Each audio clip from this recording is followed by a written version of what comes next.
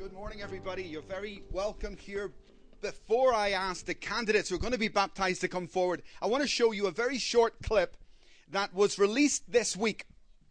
I tell you what, folks, there's a lot of crazy things going on in the world, right? Right? Do you live in the same place I do? There's a lot of crazy stuff going on in the world right now, and you really got to try it as best you can to keep pace with it. Stefan, could you go ahead and run this? Take a look at this. This film was on BBC this week.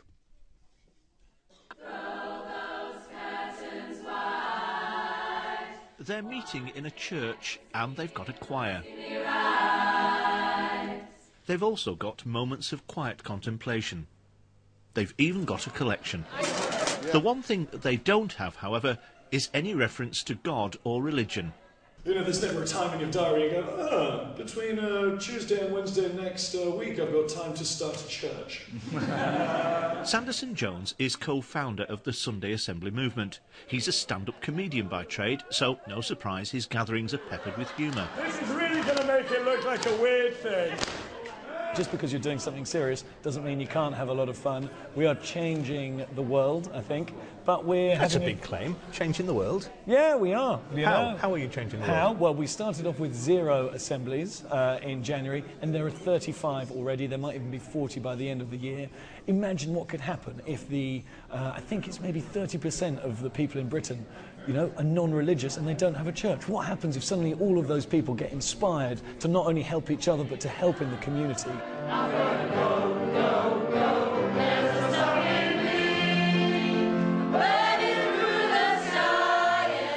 Do you class yourself as an atheist, a humanist, or some other label?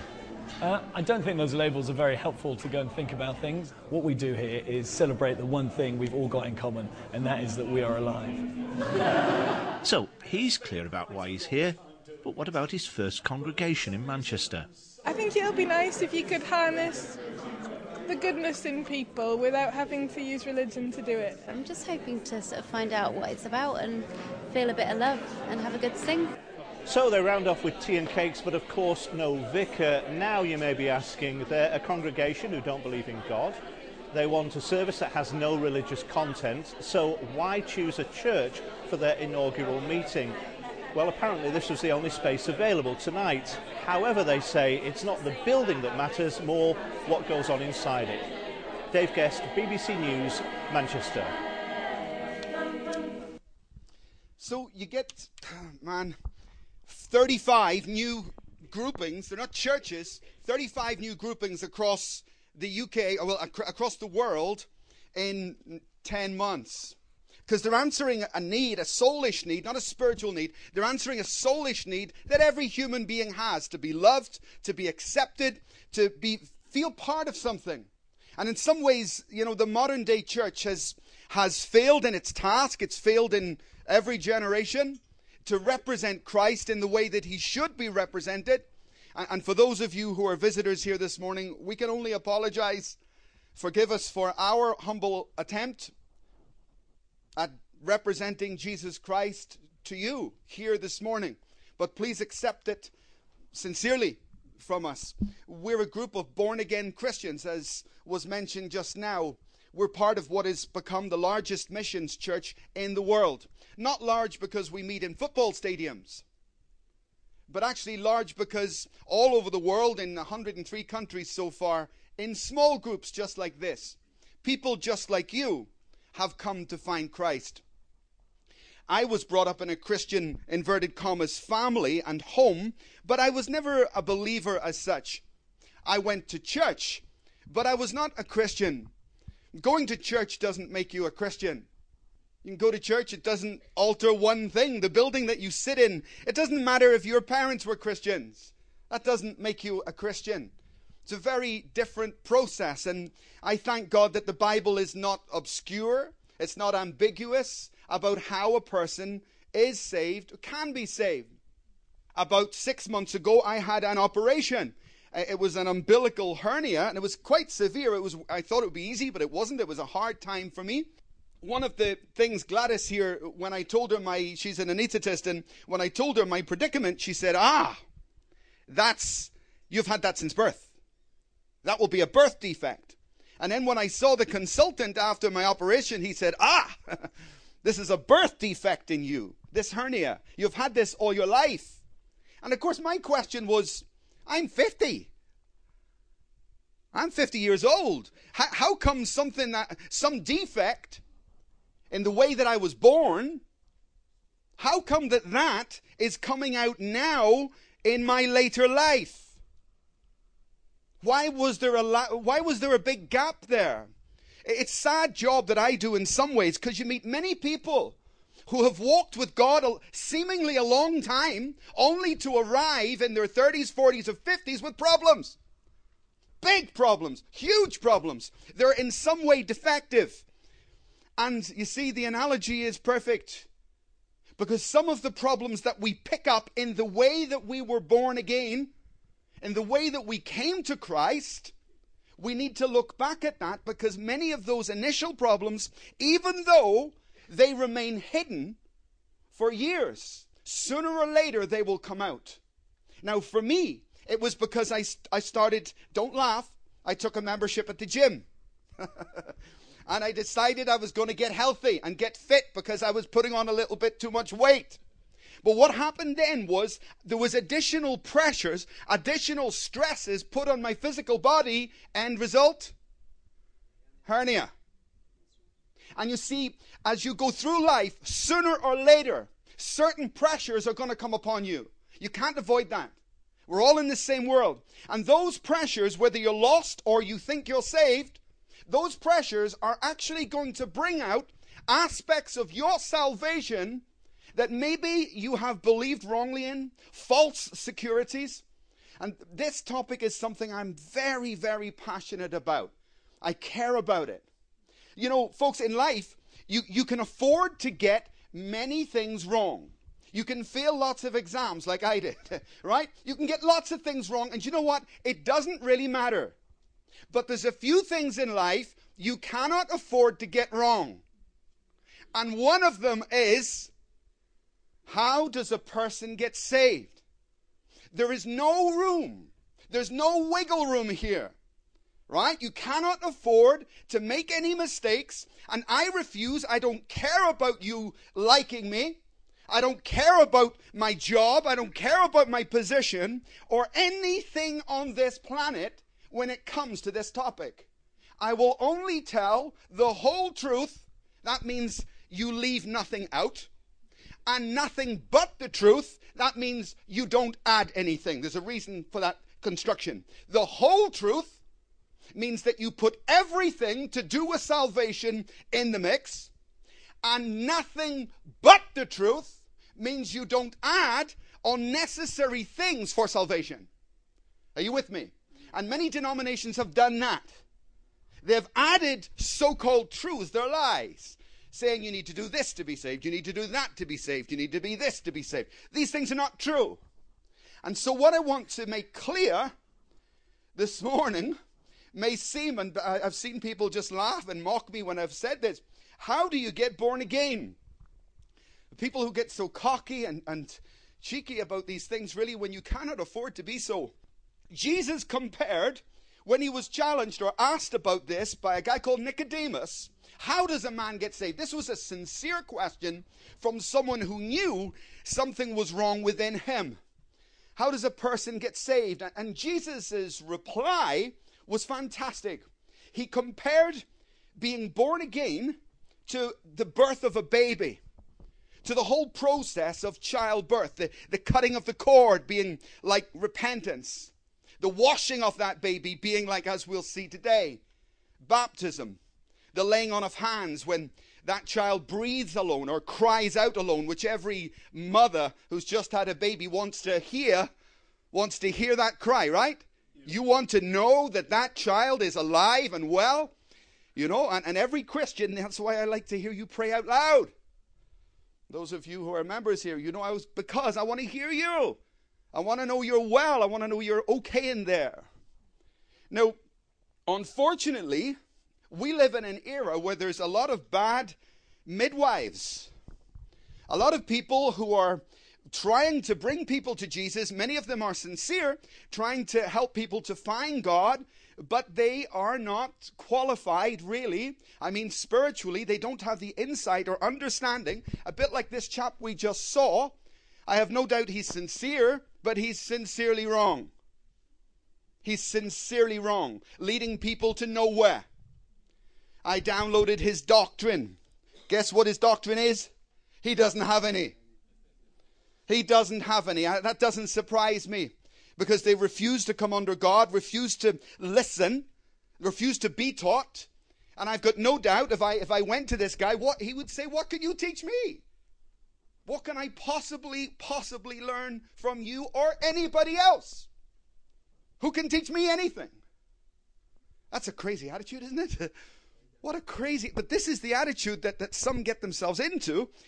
The Bible says that God has given us teachers. There's a reason. So that you'll learn something that you presumed that you already knew. That's the nature of pride within fallen humanity. Could I have my first slide, please, Stefan? Thank you. Take a look at these 4 points. There's an order here to the way that you get saved. And if you're here this morning and you consider yourself saved, born again, and going to heaven, I say, praise God. The only thing I would ask you to do is follow me through the biblical road to salvation, and you just make very sure of this point. For those of you who are not saved, you're welcome here. I didn't get saved till I was 26 years old. I didn't fully understand. I thought I did, but I didn't fully understand this until that time. If you properly look at the Bible and the order in which a person gets saved, the order doesn't change, and the order is of critical importance. What's the first thing Scripture says a person needs to do to be saved? They need to repent. But just because you turn from your sin doesn't make you saved. I know a lot of people who are better than you. I know a lot of people who, you sin more than some of my lost friends. They have repented for more sin than you. Do you follow me? Amen. Repentance, turning from sin alone, doesn't save. And if I, as a minister, if all I say to people is repent and you'll be okay, then I don't even know what I'm talking about. Because I've not given them the full story. I've not explained the full gospel as Jesus did. Okay. So, first of all, yes, absolutely, a person must turn from sin. We call it repentance. What's the second thing they need to do then? This is a different operation. This is putting my faith in the Lord Jesus Christ. It's a different thing. I have turned from the errors in my life. My conscience is guiding me. I know what's wrong. I turn from my sin, but then suddenly I become aware of Jesus Christ, and I put my faith that He died for me. Then after that, Scripture is very clear that every believer, every person who believes, a baby can't believe, every believer should be baptized in water. And I'll explain why, because that's what we're going to do today. And after they are baptized in water, they need to receive the Spirit. Now, I studied church history. I went to Cardiff University for 2 years to do that, and I took a chunk out of my life because I thought it was important, and I was right. It is important. If you look through history, you will see that denominations are famous for taking one of these points and specializing in it, like faith, belief, for example. The evangelicals took that one, and all they did is teach. All day teach. When people don't know what to do, what do? Teach. More teaching. That's what we need, more teaching. Teaching till we blow up. This is the evangelical route. This is what they did, because they took this one out and they said, if you know the right things, you're okay. Big mistake. There was a lot of people in Jesus' day called the Gnostics. It comes from the word knowledge. They did the same thing. They thought, as long as I know what's right, as long as we as a church teach, then everything's okay. No, it's not. No one ever got saved because of what they believed. It's not believing. Don't comfort yourself because you believe in God. That's not salvation. In Romans chapter 1 and 2, it says that every person born on this earth knows that there is a God. Do you know, when I was an atheist, I was walking down the street one day in the middle of a thunderstorm, and it was a terrible thunderstorm. Didn't believe in God, not interested in God. And there was a thunderclap over my head. I come from Belfast. I heard many bombs in my life. But this was the biggest bomb I've ever heard. It just scared the living daylights out of me. And I jumped off the ground in fear, and a word came out of my mouth that I did not expect. It was a name. What do you think the name was? Yeah, and I wasn't swearing. I wasn't swearing. I thought I was going to die.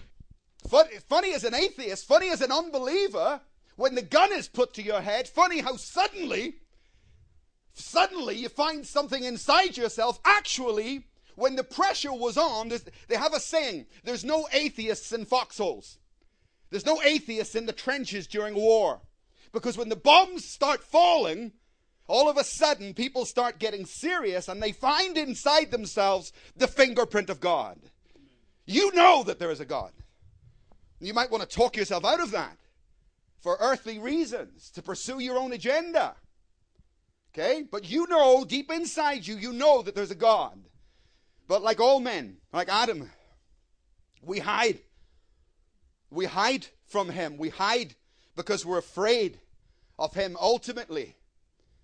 So different denominations have taken one of these things instead of all four. Baptism, the Catholics, the Anglicans, they take children and they baptize them and then give some false, unbiblical assurance that this means you're saved. This is a fallacy. This is false teaching. Let me explain why. Don't walk out on me. Keep listening.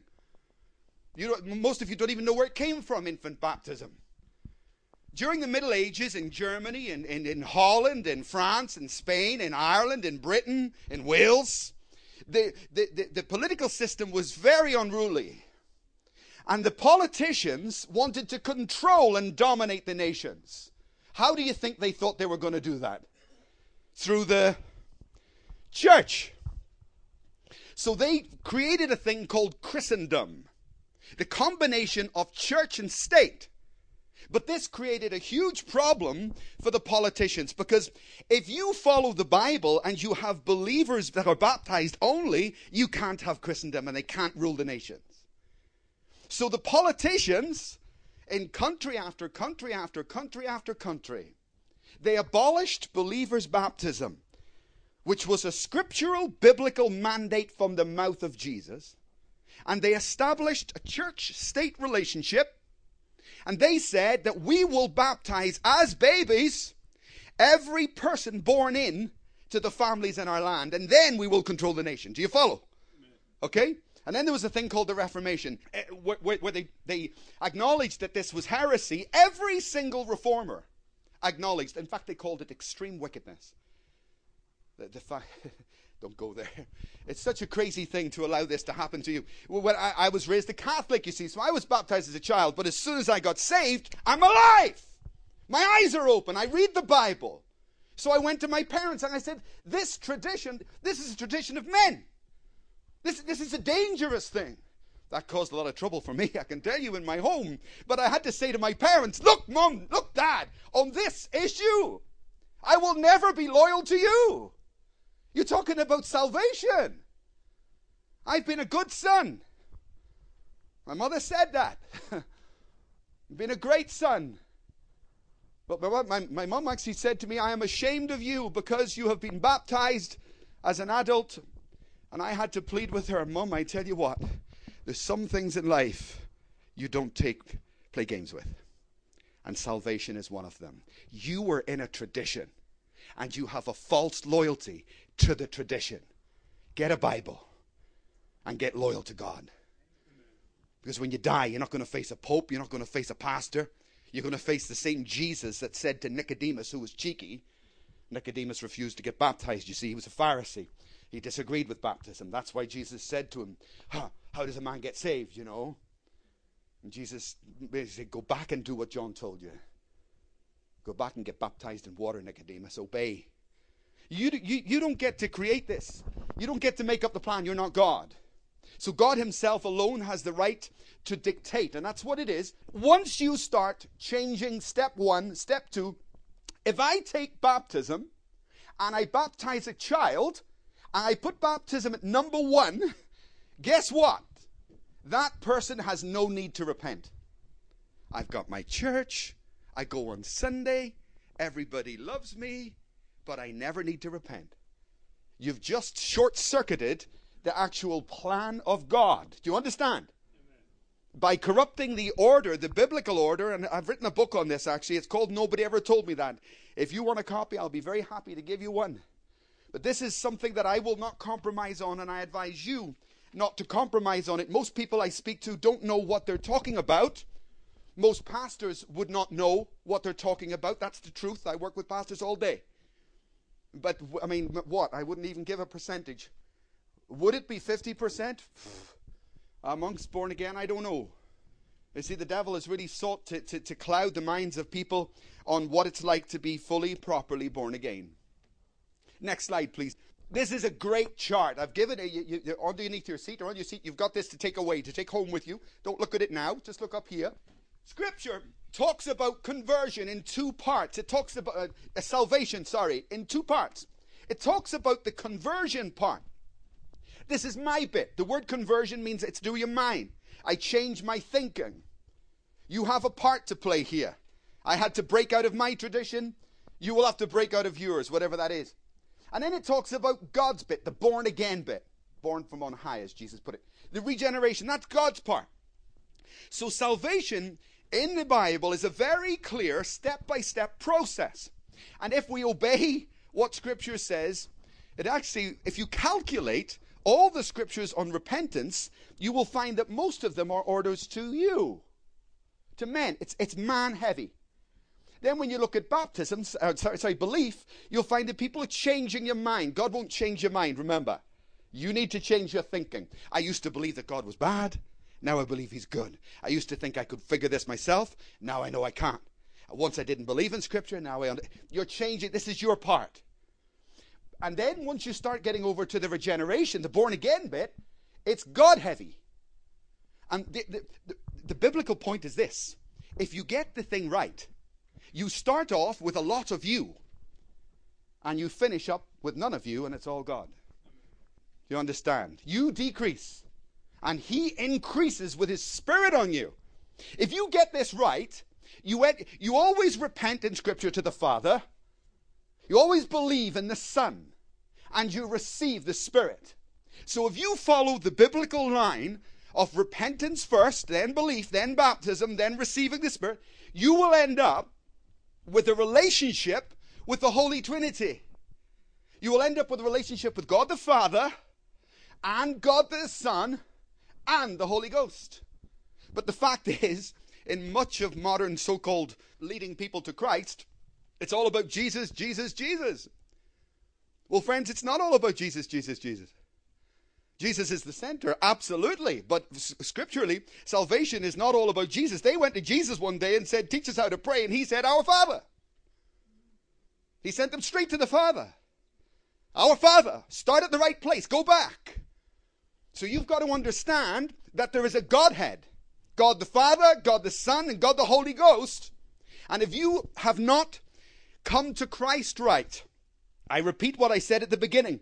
Many of the problems in Christians in later life, like with me, with my operation, they are problems that stem from earlier times.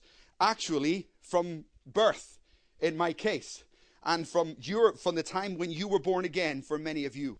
Now, let me just be clear about what repentance is and what repentance isn't. Because in the world today, there are many false churches arising. There's an absolute epidemic right now of false faith out there. For example, I'll give you an example of preaching that's not good for salvation. Do you need money? Come to God and God will give you lots of money. Right? Is that repentance? That's feeling sorry for yourself. That's wanting to get money. That's all about you. Amen? That's all about you. That's all about you. That's not being sorry towards God. There's other people who feel sorry for things they've done. They can't live with the guilt within them. So they want to get away from that. They want to feel better about it. But that's still thinking about myself. Repentance is sorrow towards who? God. And God alone. I told you some guys here, a man who had committed adultery was heartbroken about it. He made an appointment to come and see me, and he came and he sat in my office. And he said, Pastor, I've slept with this other man's wife. And then he started to talk, and he cried his heart out. And this is what he said to me. He said, I have been terrified that my wife would know. I've been terrified that my kids would find out. I was terrified that you would know. And I waited for it. You know, what am I waiting for? And when he finished, I said to him, brother, it is very clear why you committed the sin in the first place. Because you have a very low regard for God. You didn't even mention God. So that man was not repenting. He felt remorseful for risking his family. He felt guilty for what he had done. He wanted to feel better about his life, better in himself. But none of these things are repentance, friend. Repentance is actually a gift from God. It's a wonderful thing to feel sorry to God. It's a beautiful thing. It's a relational thing. So don't get confused about what repentance is. But neither should you be confused about what faith is, about what saving faith is. We were out on the streets yesterday witnessing so many people. They come to you and they talk and they are so proud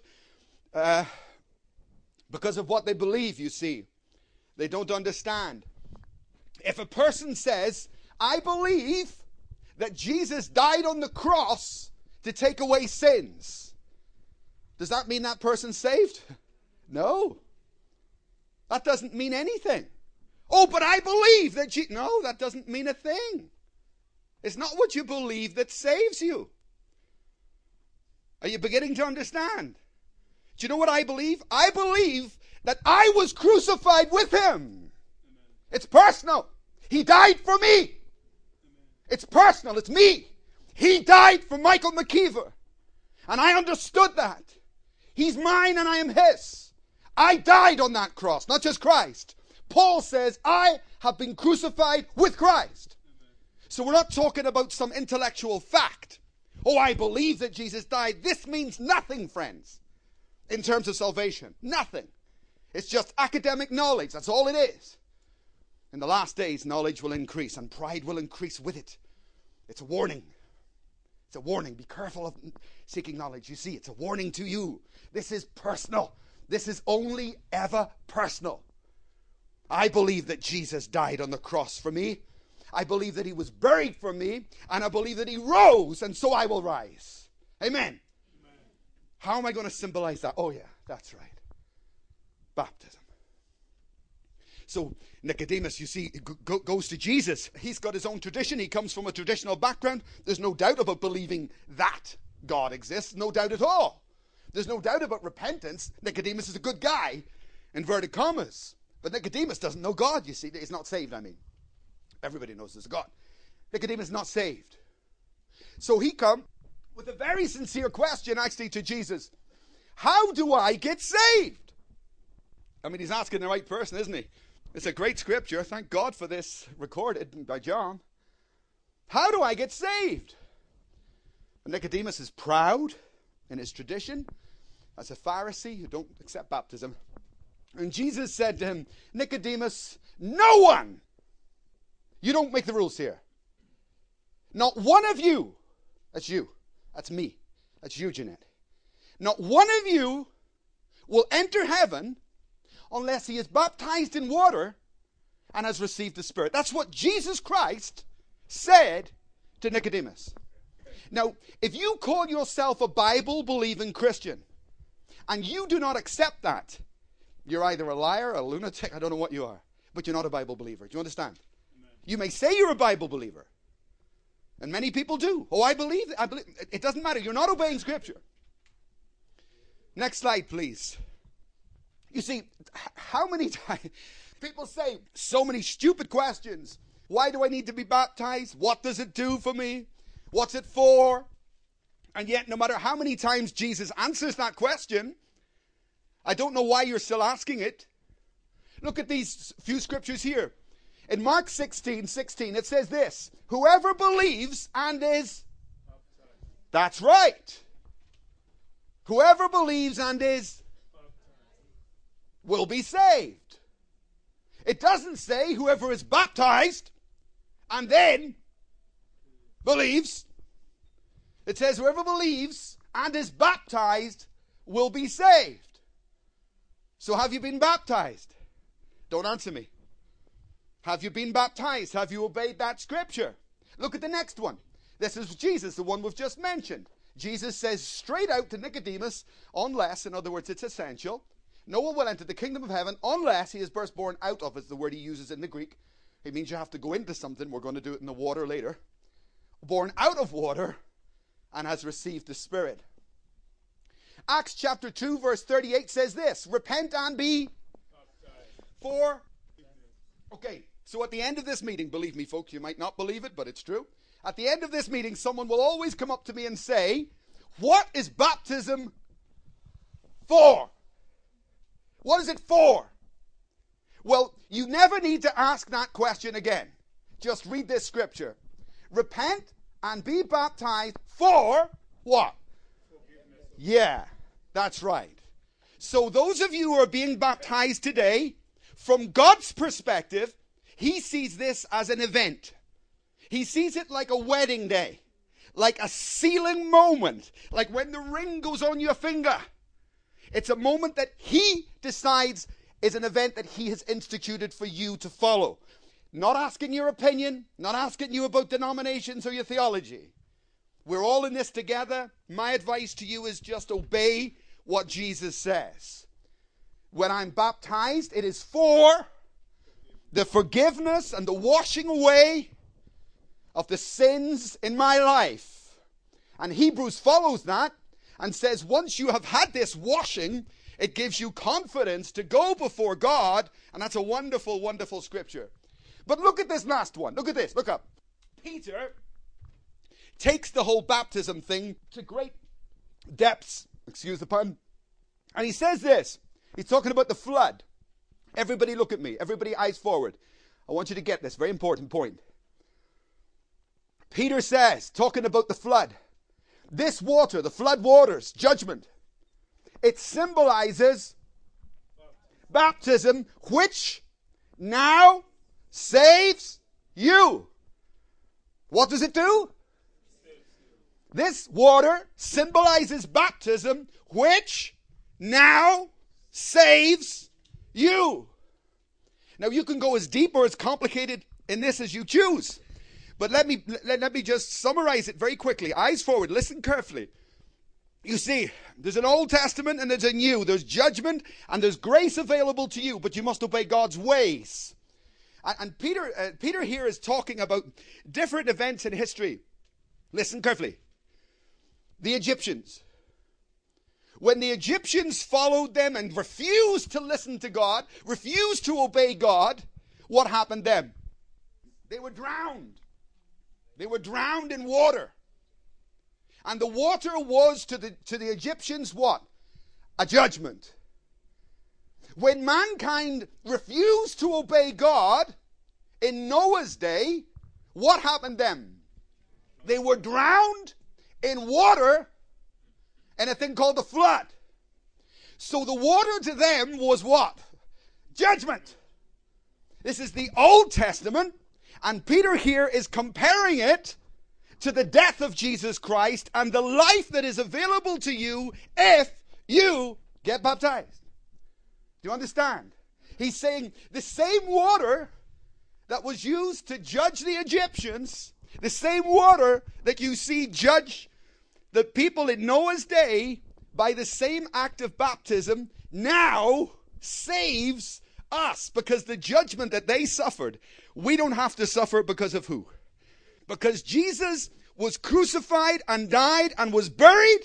That's why you go under the water. You don't sprinkle water on. All right? You go under that water, out of. The Greek says you're coming out from beneath the water. And that's your public act of confession, of association with Jesus Christ. Now, as Pentecostals, we have a problem with understanding sacraments And I believe in sacramentalism in a certain way. And this is how. I believe that certain physical things do have spiritual consequences. That certain actions have spiritual consequences, physical actions. Here's an example. Jesus Christ dying on the cross is a physical action. Did that have a spiritual consequence?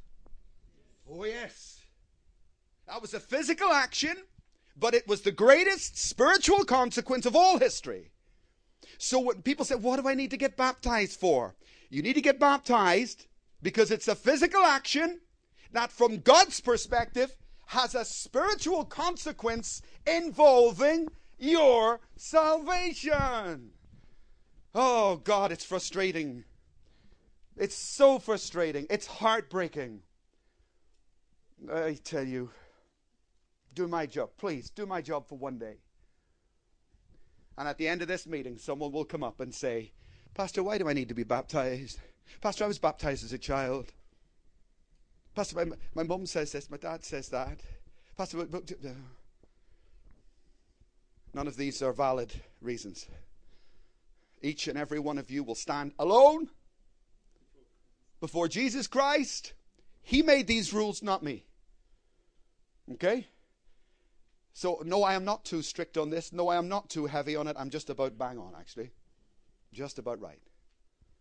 So I advise you to come in from your extremities, which are traditional ones and denominational ones, worldly ones, and to get a biblical perspective on salvation.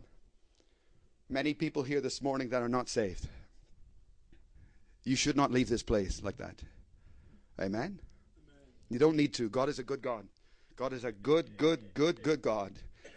He's here to save you. He's trying to get people into heaven, not trying to keep them out. He's a good God. Look at the cross if you don't believe that. However, there are rules. He's a king. He's a holy king. And there are rules for the entry process. There's order always with God. And the first order above all things is to repent. That's what you must do. And when you turn from that, your mind will begin to open. Your spiritual eyes will begin to open to understand and believe the right thing. To read Scripture and actually see something and receive something. You need to repent and then change your mind, change your thinking. Right? This is why, as I said at the beginning, some people, when you go back in later life, they're having trouble they should never have. Because they never ever dealt with this correctly, never came along the right road. Oh, but it's nothing to do with myself. Oh, yes it is, friend. Oh, yes it is. Oh, yes it is. You've been flying that whole strength on your own strength without ever changing your mind and submitting your mind to Christ in what you believed in the right way by repenting first and then your eyes open. Who will repent here this morning? Who has never heard of Christ, or in the right way, I mean. Don't take any risks, folks. Don't take any risks. Don't take any risks. You see the people in that clip in the beginning, see how they were laughing when the word church was mentioned? You go to church. Oh, I remember church. Yeah. It's sad because they won't always laugh, you know. They won't always laugh. There will be a judgment day, and that grieves me. And it grieves me for some of you here this morning. Repent and put your faith in the death of Jesus Christ on the cross for your salvation. Be baptized in water. Obey Him. Simple as that. And then receive the Holy Spirit. Okay? Be filled, and that will give you the strength to walk. But there's a very definite order, and there's an order for a reason, which we could spend many weeks discussing. But we haven't got time for that. We have 9 people here, I believe, to be baptized this morning. Could I ask them all to come forward and sit on these front seats? All those, come quickly, please. Don't be shy. Give them a round of applause, folks. Yeah. Oh, is that okay? Is that okay? Okay. What I'm going to ask each of them to do is to come forward and just very briefly tell us why they're being baptized and how Jesus has touched their lives. Sana, come. Let's give a round of applause. Get up here. Come up here. Jamila, Today, you can be very, very proud. Very proud. Very proud of your daughter. Because she's following Jesus with all her heart. And I commend you for bringing her up in a very good way that has caused her to follow Christ in this way. Amen. Give her a round of applause.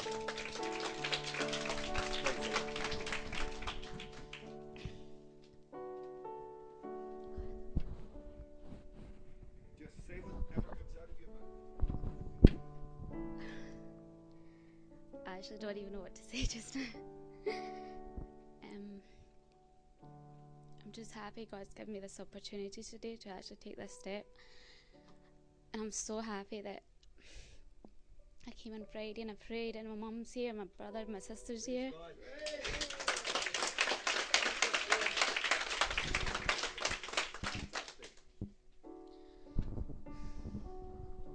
Do you love Jesus? A lot. And I'm just ready for it. Okay, that's okay. Thank you.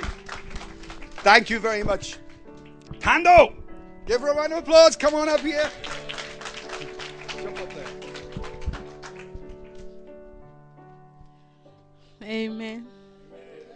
I greet you all in the name of Jesus, and I thank God for giving me this opportunity today, because this is a second time given opportunity.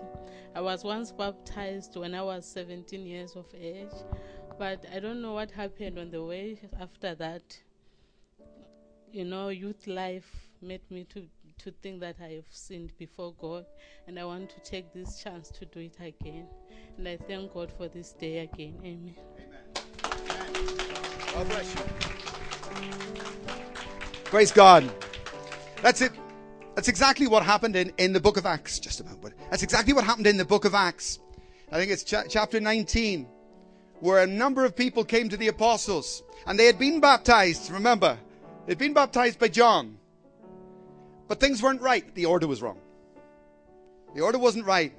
And it says Peter and Paul walked up to them, and something was out of order. Power wasn't there. And I said, were you baptized? Yeah, we were baptized, blah, blah, blah. Come on. And they rebaptized them, right? In the right order, so that the Spirit can move in your life in ways that He has not yet. And that's what we're doing.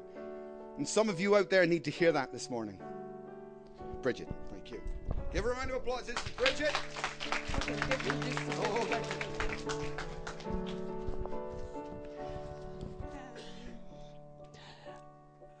I was baptized when I was baptized as a young girl in the Catholic Church. So, over the years, I have faced many challenges in life, especially family problems, and more about as I grow in Christ. God helps me to overcome many of the challenges. Life is not about the problems you face. It is about relationship with Jesus. That's why I have decided to be baptized. That's why I decided to be born again. And it doesn't matter what people think or say, because nothing can remove us from the love of God. Today I repent to my sins. I'll become up from that water a new creation. Fantastic. Meow, come on up here. Give her a round of applause. Hi, thank you everyone for coming. I have 3 minutes and I've written something. So, my walk with Christ started when I arrived in Glasgow, and it is actually during the welcoming party. I don't quite remember what the sermon about, but I remember when Pastor Mike asked a student to draw on the board how much she knows about everything, and then in turn Pastor Mike just draw a small dot on the whiteboard saying this is how much he knows. I was intrigued and I was provoked at that time. And I remember I was standing right behind there, like holding a Coke in my hand, and I was telling myself that I should come again, and I keep coming back somehow. So from that day onwards, God has put hunger and curiosity in my heart to look for Him, and seems like people is helping me, and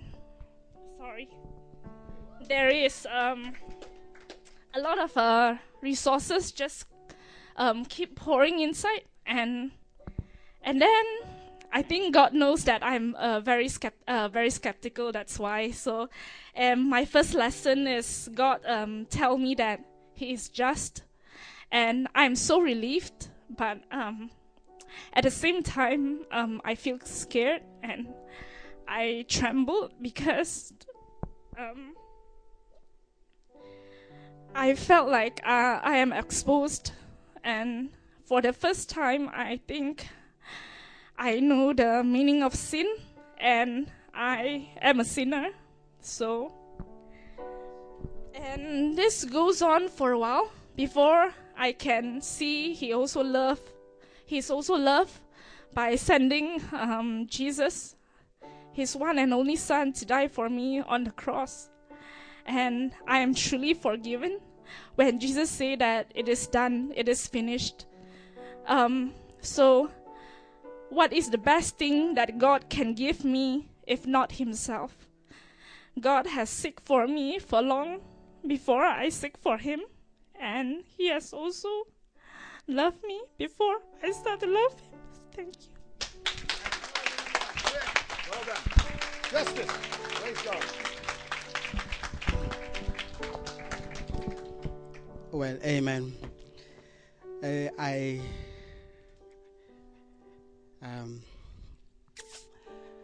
love God with all my heart, and I try to do as much as I can to do what God wants me to do. I've repented many times, I've sinned many times, I've asked for forgiveness many times, but I've just come to the realization that a man in his natural being, he can't survive doing God's will. He needs an extra power to fall on Him and help him. Jesus calls the Holy Spirit as our helper. So today I just believe is my day. I just believe is my day that I get that extra power so that God can use me in His kingdom. I can get the freedom and I just want my wings. I just want to be free in God and be happy and do as God wills. So I'm just looking forward. I pray for the Holy Spirit to fall on me. I'm just looking forward. Thank you. So I think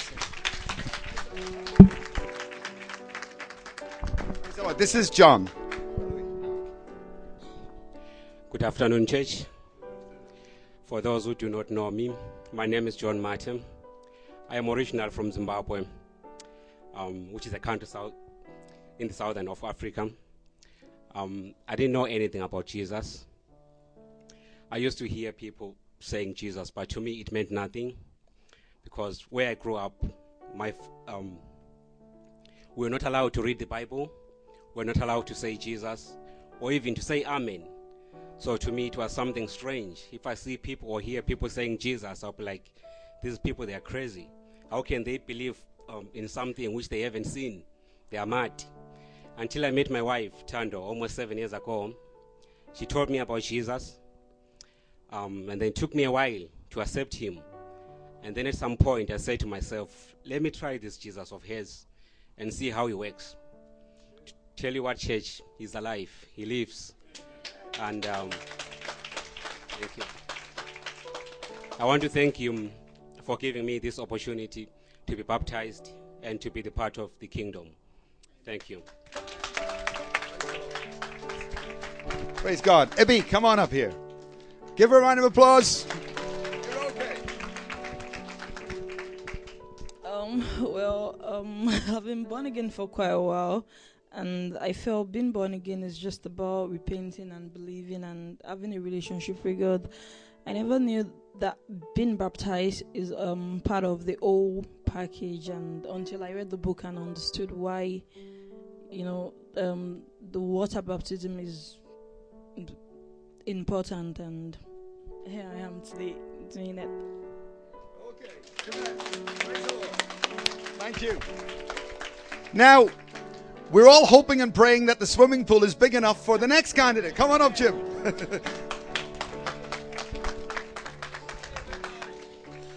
I became born again 5 years ago. I was watching television, and a guy called Barry Smith was talking about end times and the book of Revelation, which I'd never heard of before, and I was totally hooked. It was at 1 o'clock in the morning, and I watched it at 3 in the morning, and I couldn't wait to watch the same thing the following weeks. So it's totally changed my life. I came here in April, and it's the best thing I've ever done. I want to thank everyone in this church. I've made more friends in here than I've probably ever had, and I want to thank you all. And it's a privilege to be baptised in here today. Thank you, Jesus, for dying for me. Praise the Lord. God always saves the best to last. Come on up, Yusuf. Praise God.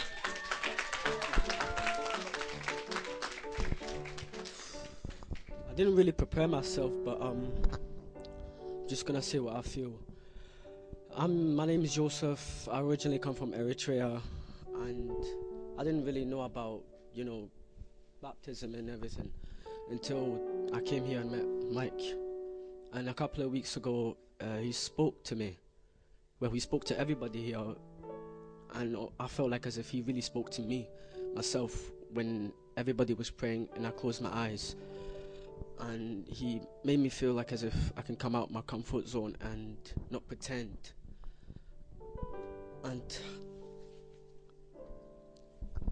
And the reason I came here today was to actually be baptized, just the same as everybody here.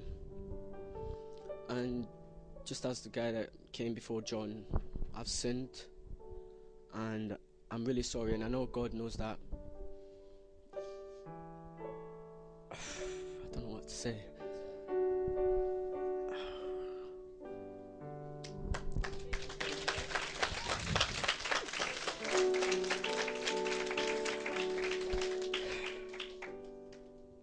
There is a God, believe me.